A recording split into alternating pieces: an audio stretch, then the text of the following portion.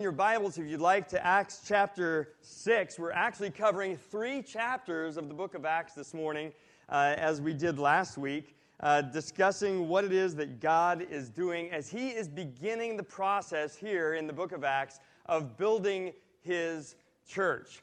As we come to the book of Acts in chapter 6, we find out that His ways of building are sometimes really different than the ways we think that things ought to be built. Anyone who's used Google Maps knows that it doesn't always lead you to the right destination, right? But sometimes it may even lead you to the correct destination, but in the wrong way.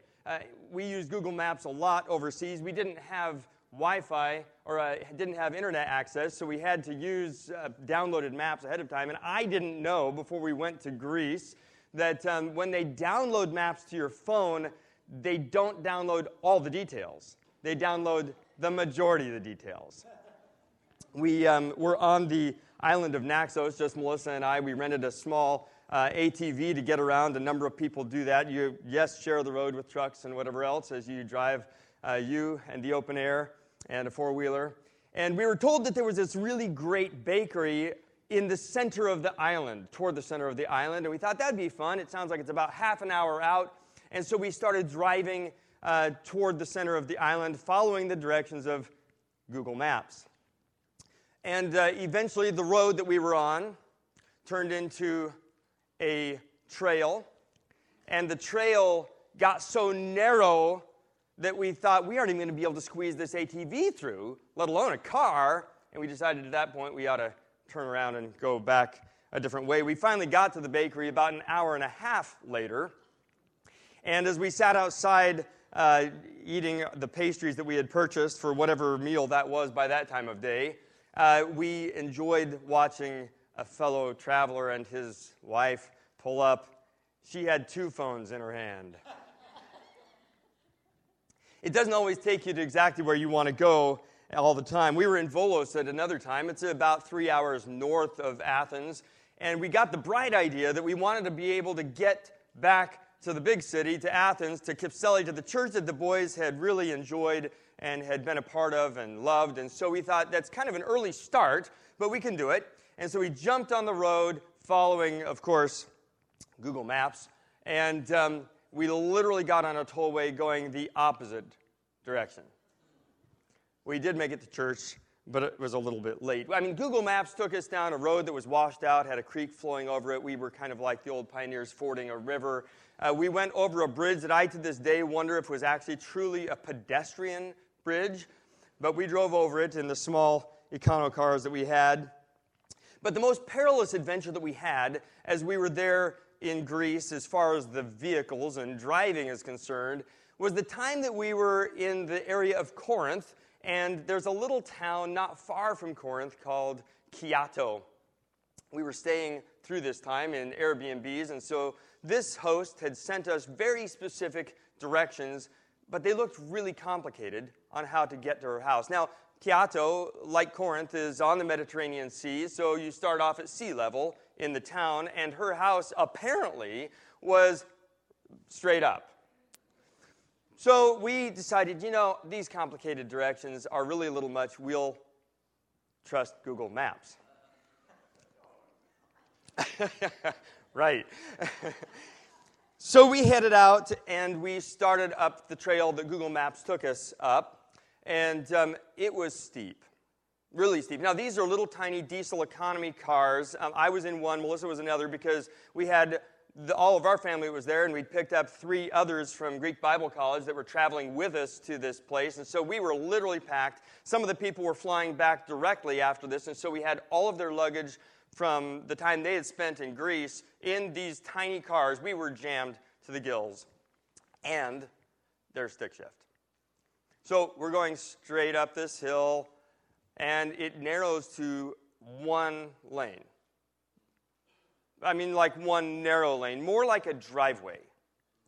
So, but we weren't in anyone's driveway. This was supposedly the road. At least that's what Google Maps told us. And so we took it on up, and what else do you do by this point in time, right? We're there. We've got to make it to the destination. This is where we're going to spend the night. We can't just pull over and camp on the side of the road. It was supposed to take 15 minutes. It couldn't be that difficult. So we kept going until we hit a place in the road. We've all gone through switchbacks, right? This was a switchback like I have never seen before. It was so tight that these tiny cars could not make it around the turn. Now remember that we're not just trying to go around the turn, but you're going around and up, right? So it's steep, and we can't go around the corner. Well, the only thing you can do, what do you do at that point? You bail and go walk. No, not true. No, I decided the only thing we could do, since you can't go tight enough, is you pull far enough forward and then back up, right? But remember, it's steep. But it was worse than I had realized, because as we, somewhere in that process, went around the corner and looked behind us, the road was actually crumbling off down a cliff. We're in 2 stick-shift diesel imported economy cars. It's one of those moments where you pull forward. I just did the next thing, but my wife was behind me. I pulled forward, I backed up, you know the e-brake and clutch routine, right? And we made it around the corner on try 2. And then she had to come. She doesn't like that quite as well as I do. And she had 3 young men in the car. She said, no one said a word.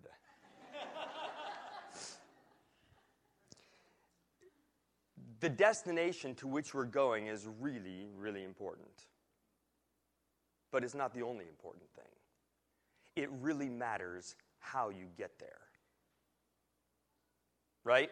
So when you're going to somewhere, it's super important that you know where it is that you're trying to go, but it's also very important that you know how it is that you are going to get there in the best and the most effective way. And that's why it's so important to think about this as we come to Acts chapter 6 through 8. Because here we've been watching, and I'll show you in a moment in a quick flyover view, that God has been working to build His church. He's been doing amazing things. The people have been coming into the body. They've been believing on the Lord Jesus Christ. Many, many people have been saved. And we come to Acts 6 and 7 and 8. And it looks like God took a wrong turn. Like He made a mistake in the process. Like He was as fallible as Google Maps in actually not getting to where we ought to be going, the way that we ought to be getting there. But I want to show you this morning that God makes no wrong turns, that He never makes a mistake, and that we can really trust Him. So as we come to Acts 6 through 8, let me show you how this plays out as we begin to see the experience that we're tracking through as the church is growing here. We're watching as God is producing explosive growth. So this is the kind of church that everyone wants to be a part of. Watch what's happening. In Acts chapter 2:41, we've already talked about it, 3,000 are added to the body. In Acts 2:47, the Lord is adding daily those who are being saved. In Acts 6:7, the disciples are multiplying greatly. I mean, who doesn't want to be a part of a body like that, right? God is building His church. He's doing exactly what He said He would do. He is building His body. People are coming to Christ. Lives are being changed. Everything looks really great. There had been some persecution, but God had delivered those who were being persecuted from the persecution.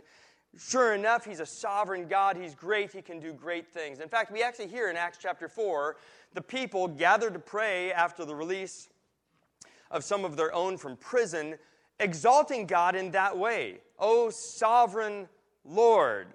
Yes, because you are actually in control, not just of all the things that control everyone in all of the world, but you are in control of the things that matter to your people. You are in control of what matters to me. Because He's a big God, but He's a big God who is personal, who is, to use the theological term, immanent. He is near. He is right with us. This is our God. And so the church is growing explosively, and He's growing the people in the church. Believers are filled with the Holy Spirit. Wouldn't it be great if our entire body experienced the true control of the Holy Spirit? I think we'd probably have a lot less problems in our body. Wouldn't it be great if I were always filled with the Holy Spirit? I'd have a lot less problems in my marriage, in my family, right? This was the kind of place you want to be. Believers are filled with the Holy Spirit. Believers are experiencing true fellowship as they share with one another the things that they have. Believers are praying with power, like we mentioned in Acts chapter 4. In fact, when they concluded that prayer, "O sovereign Lord," and remembered what God had done by what he had ordained from long ago in bringing Jesus, and even in Pilate's part in the process, which, by the way, Acts 4 asserts was planned by God. That's what it says. It was all part of God's plan. There were no wrong turns. But when they prayed, you know what happened at the end of that prayer? The place was shaken. Yeah, they prayed and God heard their prayer. What a place to go. Believers filled with the Holy Spirit, experiencing true fellowship, filled with power, and they were giving to the needs. In fact, it said there wasn't a needy person among them. Really? Not one needy person in the whole body? That's right, not one needy person in the body. And the believers, in addition to that, were growing in purity. Pastor Ralph didn't have time to really talk about it much last week, but in Acts chapter 5, immediately preceding the section we're in now, is the well-known story of Ananias and Sapphira. Do you know what it says at the conclusion of that story? You can look at it if you want. At the conclusion of the story of Ananias and Sapphira, in verse 11 of chapter 5, it says, "Great fear came upon all who heard these things." Well, it actually says something else. There's another phrase there. Great fear came upon the whole church. Yes, within the church, the fear of God reigned paramount. Yes, inside the body. Yes, those who looked on from the outside said, "Whoa, what a God who takes holiness so seriously that he will actually personally provide for execution of those who violate his holiness." But those inside the body are looking on, and the whole body is filled with the holy fear of God. Wow. What a church. What an amazing God who is building brick by brick this beautiful, astonishing testament to his power and his might. He's doing it in a context of real difficulty, in a place where it would not be expected that such a work could grow. But here he's doing it. And we can all get to the end of chapter 5 and say, what a great God. His plans are right on track, and he's running right on time. And then chapter 6. So chapter 6 opens with a problem in the body, or at least a need in the body.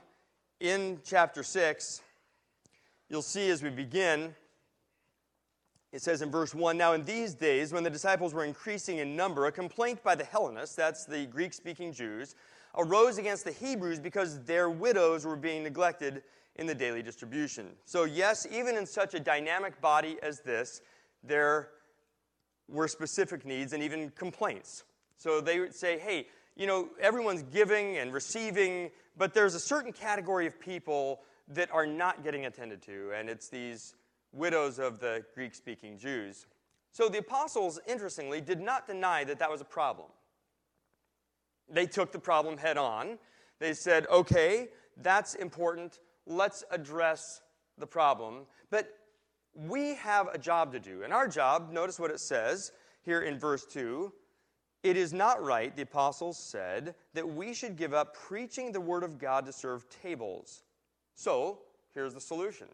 It is a problem. There is a need for a solution. "So pick out from among you 7 men of good repute, full of the Spirit and of wisdom, whom we will appoint to this duty."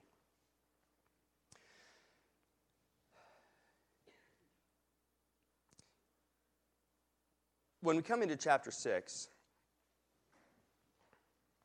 I think we want to start saying, okay, so they're addressing practical needs, and that's kind of part of the process, but how is it that this really plays into the big picture? In fact, why did this even make it into the text?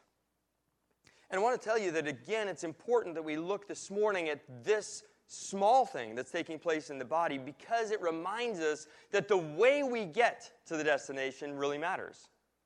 It really matters how we do the work of God, not just that we are attempting to work for God. So let me give you the end of the story as we launch in here in very quick fashion this morning, kind of make the end run. God often builds his people using the workout method. He tears down in order to build greater strength. Yeah, he tears down in order to build greater strength. That's the process by which he does things. Benjamin, since he came home, has been trying to help me work out. And it sounds a little crazy, but we gloat when we're sore. Well, that's kind of strange. But why? Because that must be building muscles, right? Oh, well, we're doing something good. Something hurts, so it must be great. And if we could take that idea, remember that God is building his body using this very method. The process is sometimes painful.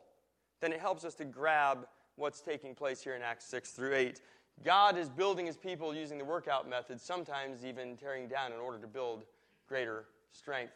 So they're adversaries to growth. They're addressing this need. There are certain men set up, but the real reason, one of the key reasons that this is included in the text here is because God is setting us up to look at one person. So there were how many men chosen to deal with the needs of the Greek-speaking Jews?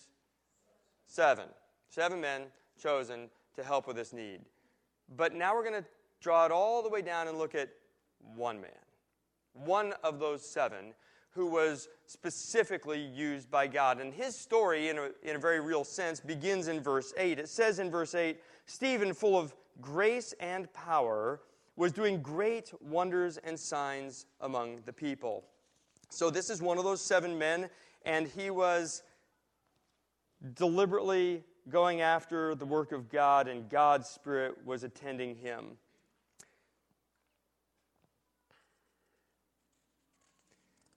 I appreciate Pastor Ralph last week. I don't think I've ever heard him preach so fast.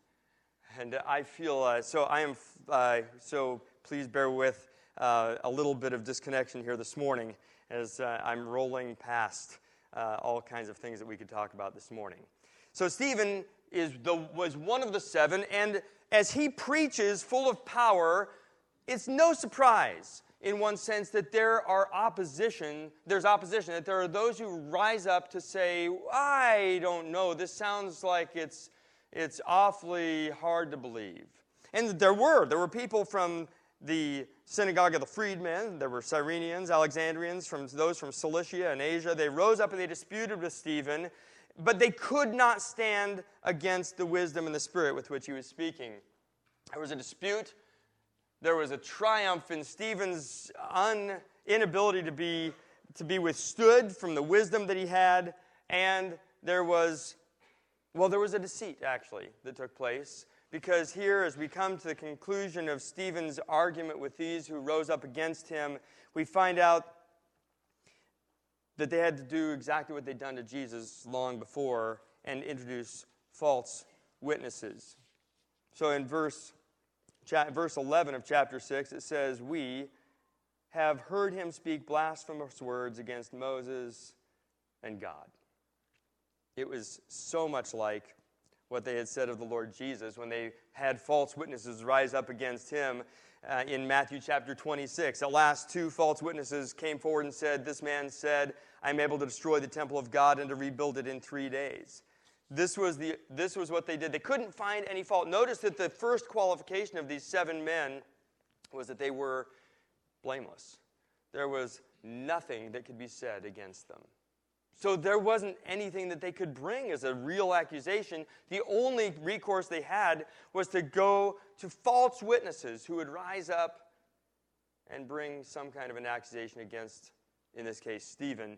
And so that's exactly what they did. They brought this accusation that they'd heard him speak blasphemous words against Moses and God.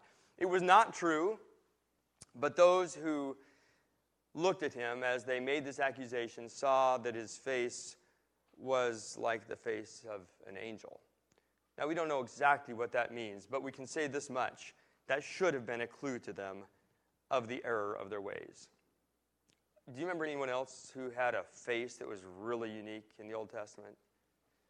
It was Moses, right? After he'd spent a whole bunch of time with God. This very Moses that they now said Stephen had blasphemed was the one who, in one way, he resembled. But that didn't stop them. So Stephen is given a chance to make his defense. And what you find in chapter 7 is essentially Stephen's sermon. It is 52 verses long. We would run out of time just reading what Stephen said, let alone talking about what Stephen said. But I wonder if you, like me, have ever wondered exactly what it is that was the essence of Stephen's long sermon. It's a huge history lesson. It's like a panoramic view of history from Abraham to the present day in New Testament times. But what was it that he was saying? And why, by the way, did it make the people so mad? You ever wonder? What exactly was it that was, you read it. Sure, you've read it before. But what was it that, let me show you what Stephen essentially did. Just in 4 quick snapshots, okay? We're going to do this really, really fast. So hang on, 52 verses, 4 snapshots. You ready? Here we go. This is what Stephen told them. Number 1, Stephen told them, you rejected Joseph. That's what he told them. He said, Joseph, the patriarchs, your forefathers, our forefathers were jealous of Joseph. They sold him into Egypt. This one that was raised up by God for your salvation, you rejected. Point 1. Point 2. You rejected Moses. Ooh. That hurt. This one that he said, that they were saying he had blasphemed, he said, you rejected Moses. This Moses, whom they, your forefathers, rejected, God sent as both a ruler and redeemer. Verse 25 covers it in more detail. Verse 35 here. This Moses, whom they, your forefathers, rejected, God sent, he intended to save by him. So you rejected Joseph, that God sent as a deliverer. You rejected Moses, that God sent as a deliverer. And, get this, you rejected the prophets. Yeah, you rejected the prophets. Which of the prophets did not your fathers persecute? And they killed those who announced beforehand the coming of the righteous one. In other words, you not only rejected them, you killed them. Well, things were getting pretty hot. But Stephen wasn't done. The prophets who announced the coming Savior. So those that God approved were all rejected by the people. And he said, you were the ones. You rejected Joseph. You rejected Moses. You rejected the prophets who announced the coming righteous one. And, get this, you rejected the righteous one himself. You rejected the Messiah. And he minces no words. The righteous one whom you have now betrayed and murdered. The Messiah's blood is on your hands. This one that God sent and approved to save you, you are guilty of killing. Well, that was received with great joy, right? No. But it's interesting. This isn't the first time this kind of message had been preached. And it had a very different response. If you flipped over, we don't have time to do all of the things we'd like this morning, but in Acts chapter 2, this is essentially what Peter preached on the day of Pentecost. And he said in verse 36, let all the house of Israel, this is the conclusion of Peter's sermon, let all the house of Israel know therefore for certain that God has made him, the Lord, both Lord and Christ, this Jesus whom you crucified. But they said, instead of saying, kill him, they said, brothers, what shall we do? And 3,000 were added to the church. Yeah. But here, Stephen finishes the message in Acts chapter 7 and in verse 52. 2, he says, "Which of the prophets did not your fathers persecute? And they killed those who announced beforehand the coming of the righteous one, whom you have now betrayed and murdered, you who received the law delivered by angels and did not keep it." Now when they heard these things, verse 54, they were enraged, and they ground their teeth at him. But he, full of the Holy Spirit, gazed into heaven and saw the glory of God and Jesus standing at the right hand of God. I'd actually like to stop and spend all the rest of the time we don't have right here in Acts 7 at the conclusion, because this is verse 54 to the end of the chapter is one of the most, in my opinion, astonishing portions of the entire book of Acts. It truly is one of the most incredible, precedent-setting, and life-giving sections of this entire book. But we don't have time this morning, and it's not my purpose to spend the whole rest of the time looking just at what Stephen did in response to the suffering that came to him. So think of it, though, just for a moment, as the rocks are flying, as his bones are breaking, Stephen is praying. And he's not just praying the kind of thing that in my flesh I would like to be praying. Get him, God. But he's praying, "Lord Jesus, receive my spirit." And prior to that, and falling down, verse 60, to his knees, he cried out with a loud voice before he died, "Lord, do not hold this sin against them." How could he do that? That's the stuff of another message. But it has to do with the fact that he could see his own master in heaven. He was literally seeing the Lord Jesus. And seeing him, he forgave. But the story goes on, because Stephen's death, again, a wrong turn. It's like, I think you made a mistake, master builder. I think the architect didn't specify this. This is the wrong way to build a church. This is not what we do. Was actually exactly the right plan, taking them to exactly the right destination at exactly the right time by exactly the right means. Look at the beginning of Acts chapter 8. In verse 2 it tells that devout men buried Stephen, made great lamentation over him, but Saul was ravaging the church, entering house after house. He dragged off men and women and committed them to prison. Verse 4, now those who were scattered went about preaching the word. It's the backwards process of gospel growth. There's a mob execution, the church is scattered, but the gospel spreads. So it's almost like God took that same hammer that's used to fasten the building together, and here knocks a hole wide enough that the whole world can enter in to the glory and the joy of what one Redeemer, the Lord Jesus, had done. Yeah, that's what he did. And it took the death of one of his own. If you're thinking that sounds pretty hard-hearted of God, read again the end of Acts 7, please, because it wasn't. It was exactly the right thing, not just for the church as some kind of a great machine that God was building, but it was exactly the right thing for Stephen. Study that. Look at that. Because I think we think, well, I don't know. I'm not sure I can trust a God that cares more about the machinery of a great big body than he cares about me as a person. No. Look at Acts 7. He cared about Stephen in a way that's actually difficult to even conceive of. God loved Stephen and welcomed him standing. So we come through this backwards process, but God is on track. So I wonder, as we come through this quickly this morning, let me make mention of a couple other things, because we haven't talked about chapter 8. So this gospel is spreading, and then there's a couple of specific illustrations of the gospel spreading, mostly centered on Philip. So Philip goes down to Samaria. To where? To Samaria, yes, to Samaria. And there preaches the gospel in Samaria, and the people are brought into the kingdom, with one particular illustration being Simon the magician, who was in Samaria and came to Christ. Then Philip goes down to a desert place, somewhere on the road, and he meets an Ethiopian eunuch. So the gospel is spreading. Oh, to Ethiopia. Yes, to Ethiopia. And you remember the story of the Ethiopian eunuch.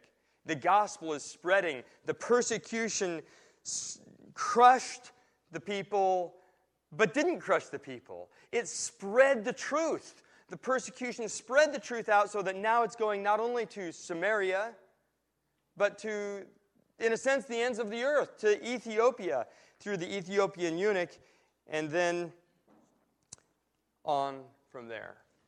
So we see in chapter 8, really, the gospel spread. Persecution, God doing things in a very upside-down, backwards way from our perspective, but the spread of the gospel. I wonder if, as you come to the end of this, you say, it sounds great. It's good to know that God was at work in His church, but I wonder how He can build our church. Now, I've explained that the process isn't always pretty, right? This was the first martyr of the church, and God does use things like that. But let me help you, I think of 5 ways that we can respond to the way that God works. And one is to give God the right to direct your route as well as your destination. I think that sometimes the reason that I don't get where I'm supposed to go is not just because I don't know the right destination, but because I don't want to go through the process of getting there God's way. If I were in the church in those days, in chapter 6 of the book of Acts, I think I'd have said, "No, thank you, Lord. Let's do this differently." But there wasn't a different way. It was not a wrong turn. It was not Google Maps taking them to the wrong place. It was exactly the right place, but it was very costly. So can you give God the right to direct your route as well as your destination? Know God's plan. And then can you rely on God as your sole source of power and authority? I'd love to walk you through the qualifications of these 7 men this morning. They're astounding. The qualifications are amazing. They're not only blameless, they're filled with the Spirit. And at the end of the day, it notes that Stephen was full of power. What we like to do is to shortcut through all the other qualifications and get just to the power part. We just want to get to the power part. I just want to do something for God. Give me a work to do for God. I want the power. I want the opportunity. I want to take the kingdom forward. But it's built on who you are, not just what you can do. So these men ultimately relied on God, the Holy Spirit, as their only source of power and their sole authority.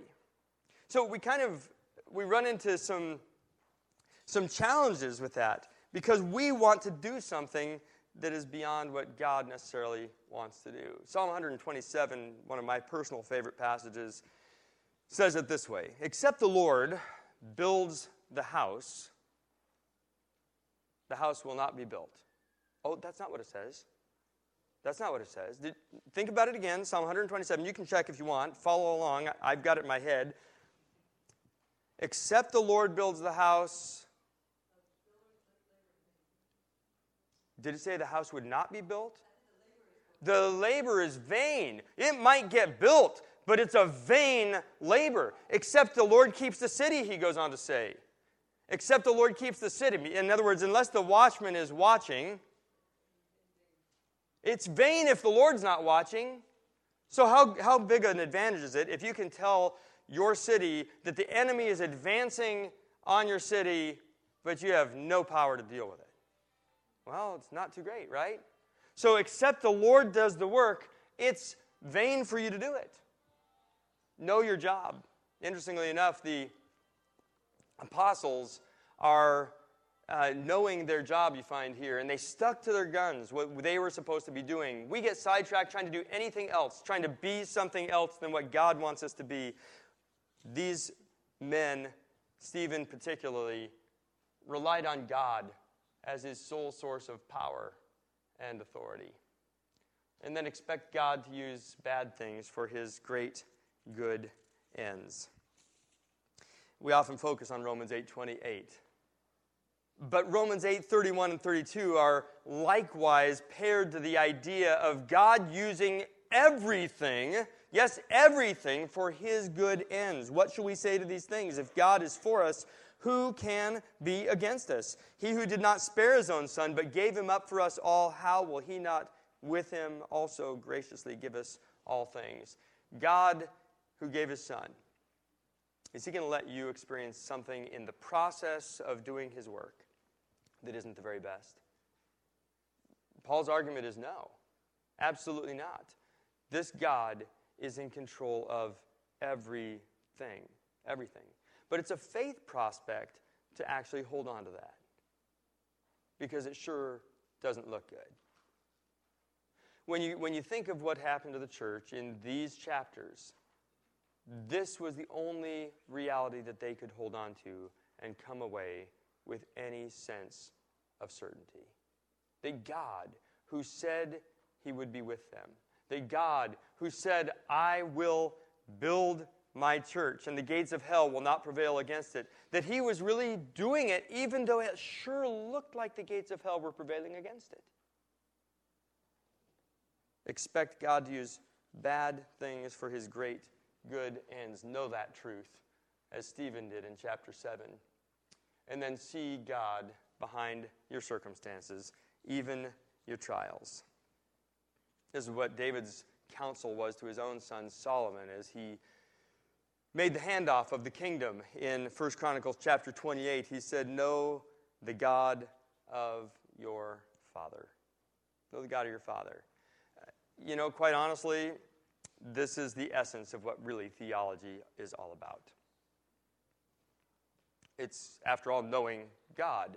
But what we'd like to do when we look at this kind of a thought, we gut the power from the concept by trying to know things about God without actually knowing him. And it's easy to do. You can recite the correct answers. You can tell things that are true about God without actually experiencing those things for yourself that are who God really is. For example, it's easy to say, I believe that God is faithful. It's another thing not to worry. Right? But if God is faithful, why am I? Well, it's because actually in practical, down-to-earth living, I'm struggling to believe it. Right? That's theology. So see God behind your circumstances, even your trials. That's what Stephen did at the end of this chapter. He actually, as the rocks are flying, as his bones are being crushed, he's seeing God beyond his trials. And then wait for God to multiply when he divides. What looked like a ruin for the early church was actually the opening to an unprecedented day of victory and advance. Those who were scattered went about preaching the word.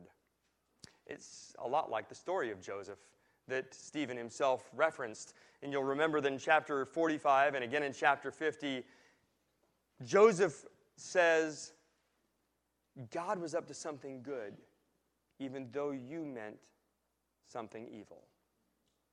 So God sent me before you to preserve a remnant alive. God meant for good what you meant for evil, to bring it about that many people should be kept alive. We've flown through these 3 chapters, and we're late even then. But let me ask you to think about one thing as we conclude that might just help you to take this all home. So much information, so much data. What do we do with that? I want to remind you of the end run. God often builds his people using the workout method. He tears down in order to build greater strength. How will you trust him in the process of building you and building our church according to his grand plan? I would like to ask you to do something more than just answer that with a really general answer like, I'm going to trust God. That's my normal way to respond to messages like this. It's a weakness, it's a problem, but it is the normal way to respond. Could I ask you to do something a little more? And to specifically address a particular area of trouble that you have, or an issue in our church that you believe is really a problem, and that you would trust God with that So maybe get something in your mind. Maybe it's a relationship. Maybe it's a communication breakdown. Maybe it's something that you just don't like, or a person that irritates you. Many of the problems we have are all rotating around people. This whole set of chapters is actually, if we took it from another perspective, really looking at problems and people God uses to solve problems. That'd be another way we could look at this set of chapters. So a lot of your problems that you're going to name that are specific problems are related to people. But not all of them. It could be other issues. Are you willing to trust God with the process? A number of years back, my grandmother was dying. And she made an interesting statement that I've never forgotten. I'm not afraid to die. It's the dying.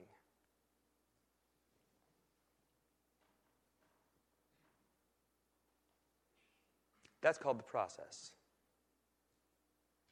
But do you know that God is big enough that you can trust him with the destination and the process by which he takes you to the destination? That you can trust him not only with where you're going when you die, but everything that happens until.